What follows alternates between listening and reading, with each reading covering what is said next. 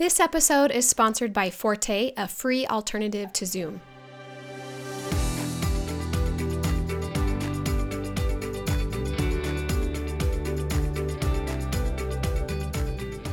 Hi teachers, I'm Carly Walton and this is the Teach Music Online Podcast, a show where you'll find tips and strategies for growing your online music studio or your in-person studio.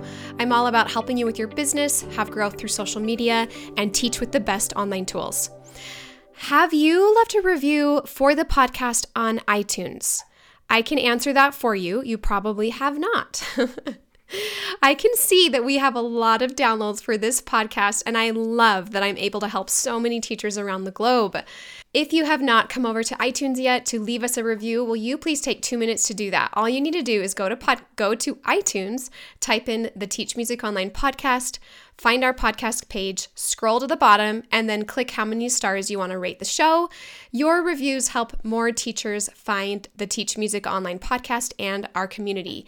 Thank you so much for taking just a few minutes to do that. Today, I thought I would share a recent review for Teach Music Online that was left on my Google business. This review comes from one of our members, James. He said, "The most important part of TMO, to my mind, is the community you are a part of and the experience of numerous members who generously give of their time and knowledge. I found out about Carly from her podcast. I live alone, and the problem with that is you live too much in your own head. One can feel isolated and not know where to turn, how to proceed in this digital world we live in now. Guidance from a mentor is the essential cocktail to lead you through the labyrinth of running a successful music studio. If you have any doubts, and doubts are the poison of the will, take the antidote of participation in a global community of like-minded entrepreneurs." I think we could end the podcast episode there today. Thank you so much, James, for taking the time to write such a well thought out and kind review for what we've created inside of Teach Music Online. I would agree that our global community is the antidote, and I can't wait to have more members join us. You probably have been listening to or hearing my baby in the background. She might be making little sounds. She's just laying in a bouncer looking at some little floating stars, and so she's being super cute. I was going to put her in the other room, and I thought, no, it's just fine. She is a pleasant little background noise. So if you hear some little sounds, that is what you are listening to. Okay, today we're talking about digital courses. I'm so excited to be doing more podcast episodes this year all about course creation.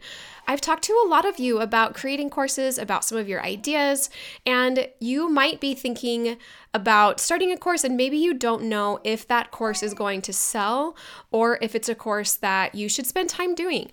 So I'm going to talk about course validation today. And first, I just wanted to ask you a couple of questions. Have you considered creating online courses? Have you thought about a subscription-based product for your students with pre-recorded videos? Maybe you have a unique talent that you'd like to sell as an add-on to your lessons. Maybe you want to require your students to go through a theory course or a composition course. If you've had any of these ideas or you're just considering it, then you are going to love today's episode all about course creation. And I want you to know that course creation is not that hard. If you have some ideas, plus a camera at home, plus the internet, then you can create a course, which I know is most of you that are listening to this. You all have a phone with a camera, right? You could even start with a mini course or a sampler course to see if that's something that you would enjoy in the long run. I've been teasing this for a while now, but as I mentioned, I do have a new course called Course Creator for Musicians. I wanted to give you a step-by-step approach to coming up with a course, a topic, a title, doing all the market research, producing, scripting, filming, and then marketing and selling your digital courses. The course is now ready and available for all of our Teach Music Online members. I'm not charging anything additional for this course to access it. It's included inside your Teach Music Online membership. And I get a lot of questions about this.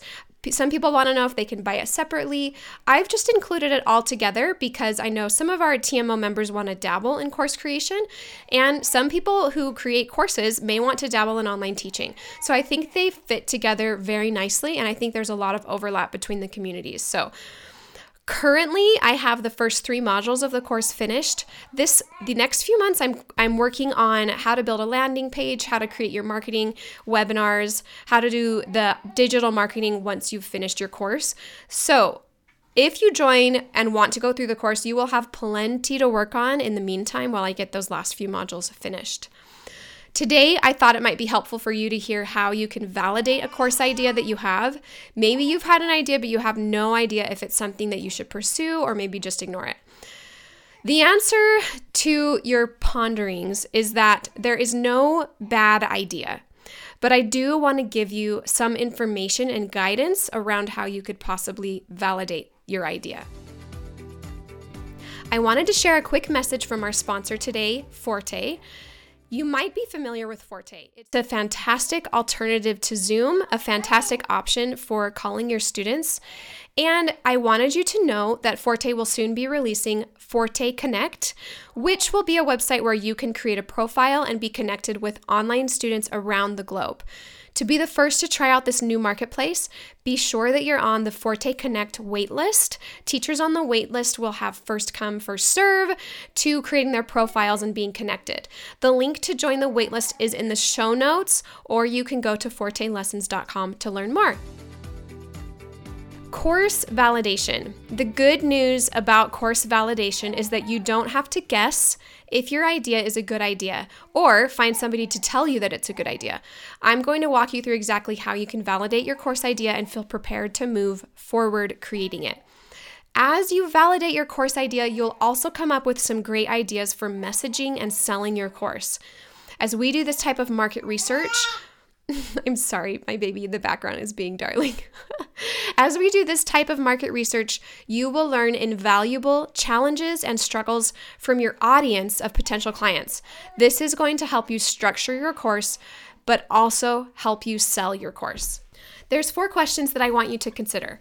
Question number 1, what is the current demand for my course topic? As you think about demand, there's a few ways that you can find out what the demand is. So I'm going to give you 4 ways. The first way is to search for your topic on YouTube. So do a search on YouTube, look at how many views this topic is getting on YouTube. And if there's a lot of engagement, interaction, that's a good sign that there are people out there looking for instruction on that topic. The second way is to search for Facebook communities for questions around the same topic. So if you're looking inside Facebook groups, look for people asking questions. So if you're writing a course on music theory, look for music theory questions. What about maybe beginner guitar or music production and engineering?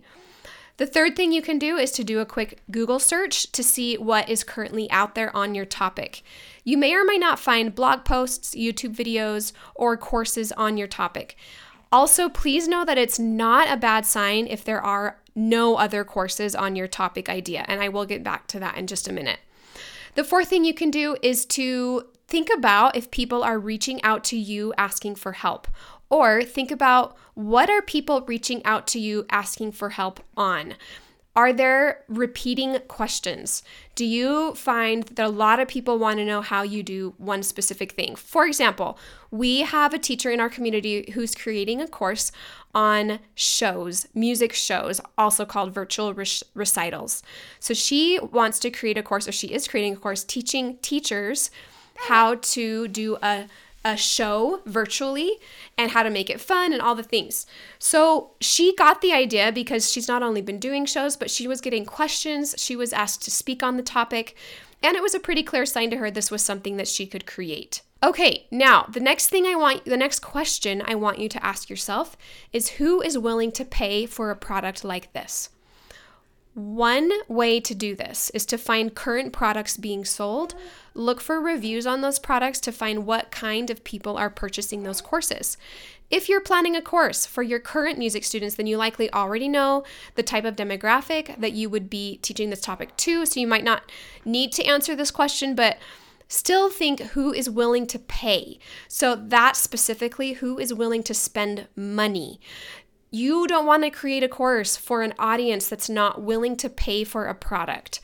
So your course needs to be something that is worth investing in, worth them spending a little time on. I would say you can create a course on anything, but the more you're confident that people are willing to pay for it, then the more confident you can be moving forward. Okay, the third question I want you to ask yourself is what's missing from the current products that are already out there? So what's missing from the current courses that are already out there about your topic?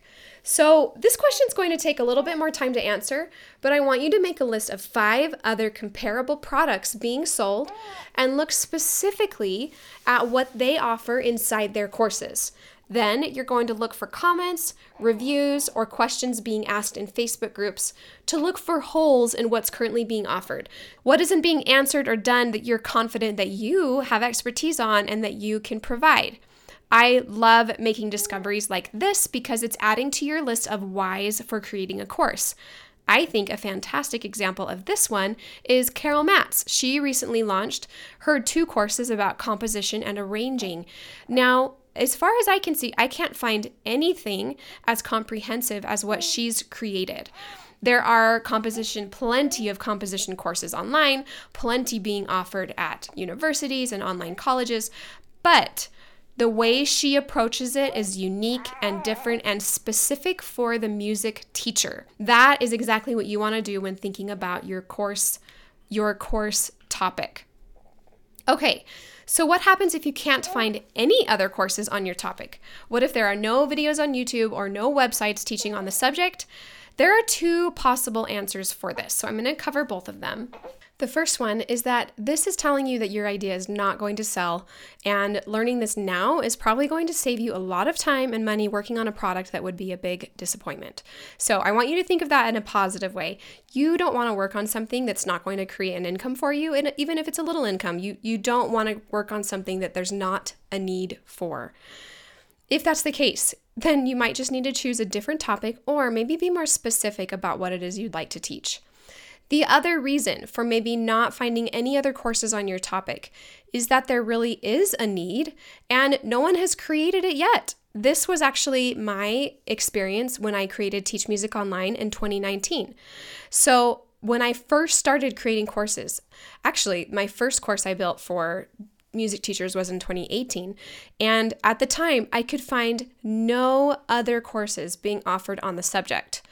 There were occasional videos or blog posts, but nothing that was as complete or as in-depth as the course that I was creating.